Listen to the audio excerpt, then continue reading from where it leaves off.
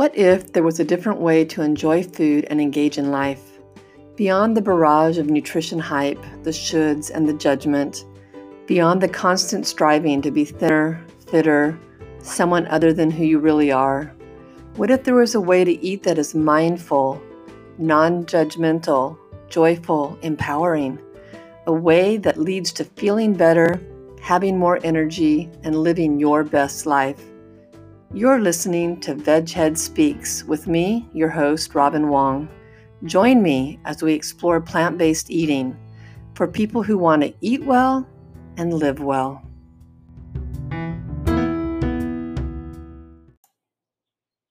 Hi, welcome back to Veghead Speaks. Thank you for joining me. I'm so glad you're here. This is Robin Wong. Let's talk about jeans, not the jeans that you wear, the ones that get tight when you put them in the dryer and you have to squeeze into, but about the genes in your genetic makeup.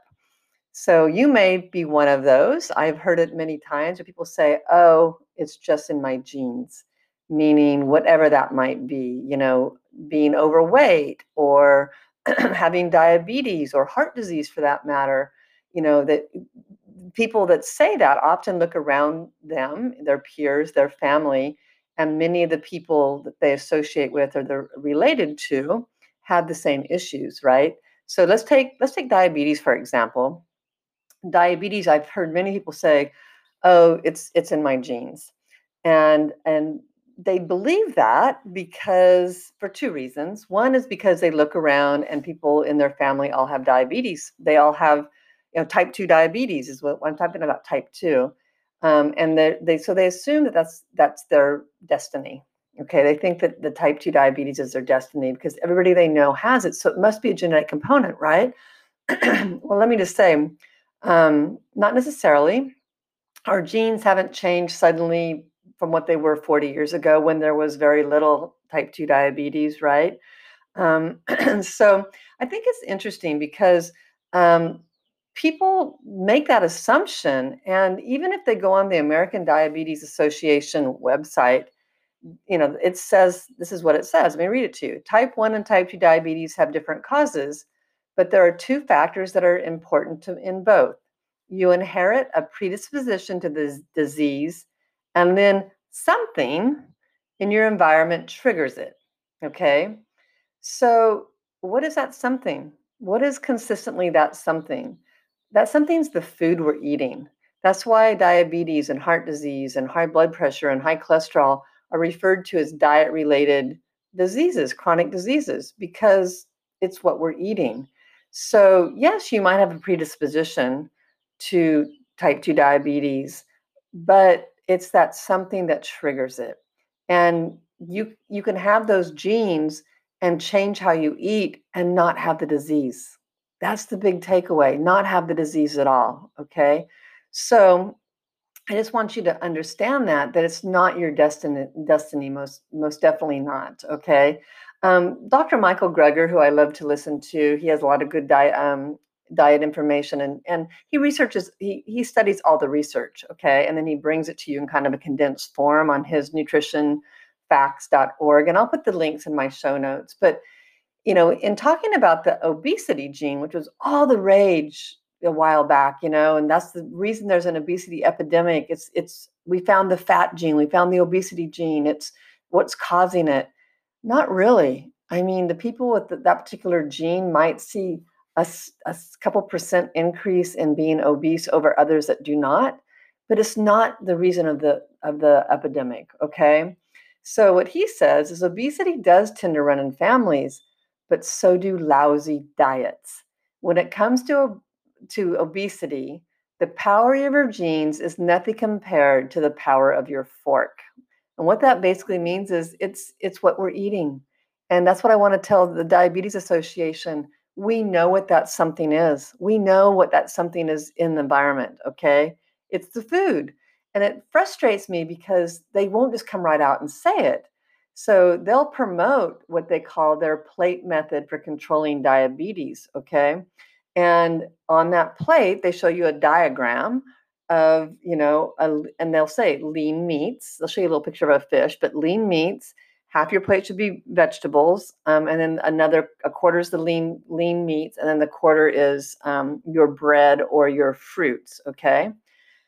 Now, why won't they go the next step and just say, don't eat saturated fats, don't eat animal products that have saturated fats if you really want to control your blood sugars and your weight and your diabetes and your heart disease for that matter, and your high cholesterol for that matter. What is stopping them from going that next step? It makes you wonder, doesn't it? So we know that the dairy lobby is super powerful. The beef lobby is super powerful. And is that what's stopping it? I think so. I think that has something to do with it. The pharmaceutical companies, they don't really want people to cure their diabetes, reverse their diabetes by food, by going to the produce section and reduce it. No, we want them to buy our drugs. Okay. And so is that what's happening? I don't know. I just question it. I just wonder. It makes it's like, well, if you can reverse your type 2 diabetes through diet, why don't we know more about that?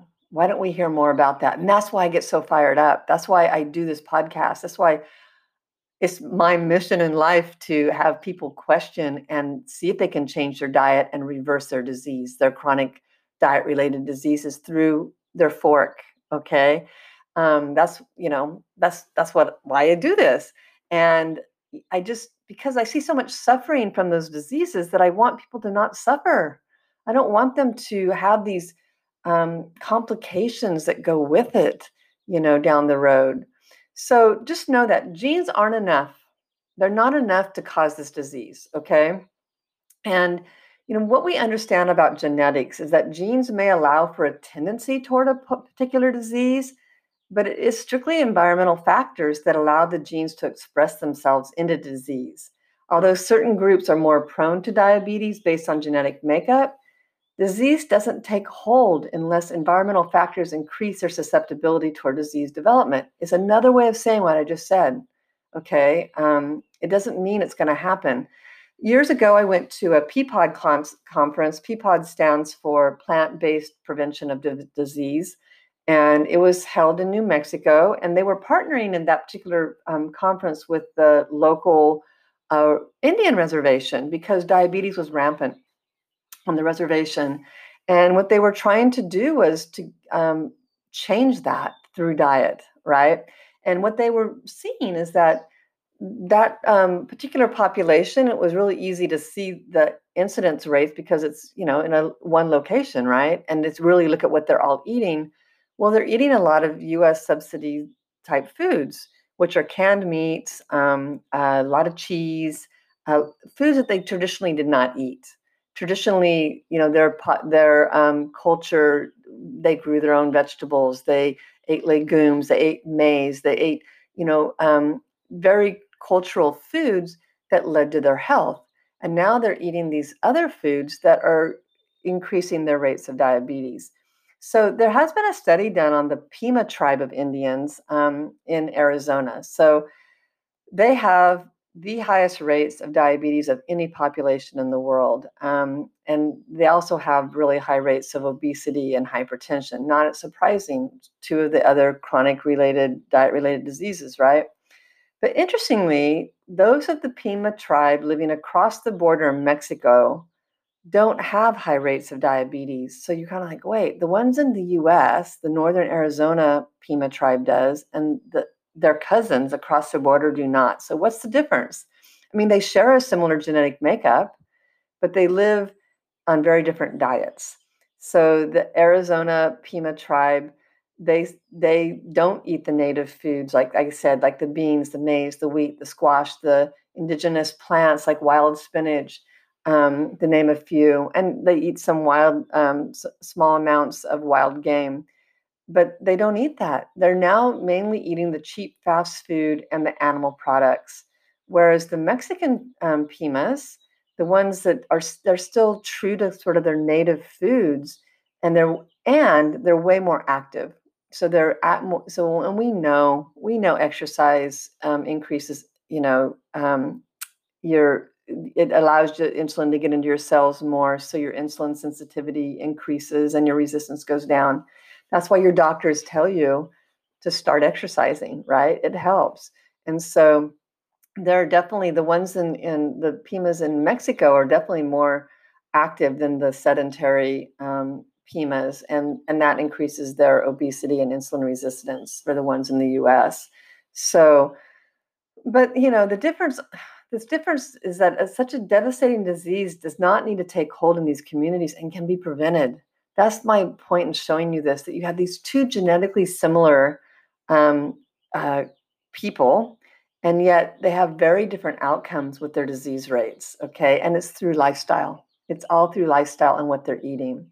So what we do know, and this is what we saw in New Mexico, that since the 1950s, many of the tribal members have depended on the commodity foods, like I said, and those are highly processed, canned meats, cheeses, powdered milk, and so that's why we see the diabetes rates going up. So just know that genetics is complicated, and when they start pulling apart your genes and studying each gene at a time, that one can be predisposed to one thing or another, but it's genes are more involved than just one mechanism. Okay, but as scientists, they pull it all apart and look at one thing, and they don't take the synergistic approach. And Dr. Colin Campbell's written a book about called Whole that talks about that, how foods work in synergistic synergistically, and how you can take out one vitamin of it and say, oh, you need a lot of this. But wait, what are you leaving behind? And how do they all work together, right? So genes are a little like that. And so, I caution you to get too caught up in just the whole gene thing. So just know that genes don't mean that you have to suffer, okay? That you're not destined to have these diseases. What I learned at that conference was there was another study led by a dietitian named Brenda Davis, and I'll put, like I said, I'll put this information in my show notes so you can look it up for yourself. But she went down. It was called the Marshall Island Diabetes Intervention Project, and um, diabetes is type 2 diabetes is the number one cause of death and disability in this island nation. Okay, and it's small. Most people have it or develop pre-diabetes by the time they're adults. Half of all the surgeries done in that small country are amputations due to diabetes. Most of the people don't know they have it until they go and get treated, and they're getting treated for the complications like circulatory or kidney damage that occurs with untreated diabetes, right? So, and 60 years ago, diabetes was virtually unheard of in the Marshall Islands. They were slim and physically active, and they lived off the land. They ate fish and seafood and edible plants like coconut and breadfruit and taro and leafy greens. And today, they pretty much eat tons of spam, donuts, ramen noodles, and cola. And what I can say is this is exactly what I saw when I went down to Fiji and did some research for my master's program. And they had very similar lifestyles. They're in the South Pacific, like the Marshall Islands are. They are in Fiji. They eat many of the same cultural foods: the breadfruit, the taro, the leafy greens, and stuff. And they all were straying away from that. And now diabetes is on the rise. And the problem is there's not the same education that we have here about diabetes. So it does go untreated. And so when they finally go to the doctor, they've gotten so extreme that they end up amputating. So then what gets back to the village is that don't go to the doctor. He's going to cut off your foot. Okay. So then no one will go to the doctor at the early stages of the diabetes where it can be managed. It's a vicious cycle. And so the government is, and that's what I was part of down there, is doing these outreach programs to test blood sugars and increase their knowledge, going village to village, trying to teach them that, no, you want to go to the doctor and get the medicines. And they may do that. But the problem is they take them and then they stop. Okay. Because they don't really understand they have to keep taking them, or it gets expensive to keep taking them, or they don't have access. They don't have enough, okay, for them to even get it. So they don't ever combat the problem. So there's a lot of dynamics going on there. But if we can educate, and that's what I was a big part of, is educating, go back to eating your traditional foods. Go back to eating the traditional Fijian foods like they're doing in the Marshall Islands. Go back And you have to change their mindset because the advertising's so huge about Western foods. They think that they're glamorous and they think they're good for them because they show people jogging down the beach, right? If you drink milk. So that's they're starting to do more fast foods. Look at some of the fast food. That looks good and it tastes good. It tastes good to them. It's high fat, high salt, high sugar, and they're cheap. So you see more and more people eating them and giving up their traditional foods, and they're getting the same Western diseases that we have. Okay, so it's so frustrating to me.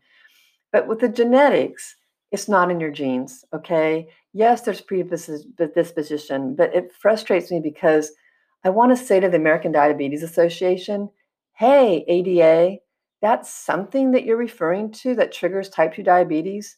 We know what it is. It's the food, it's the Western diet. Call it for what it is, call it out.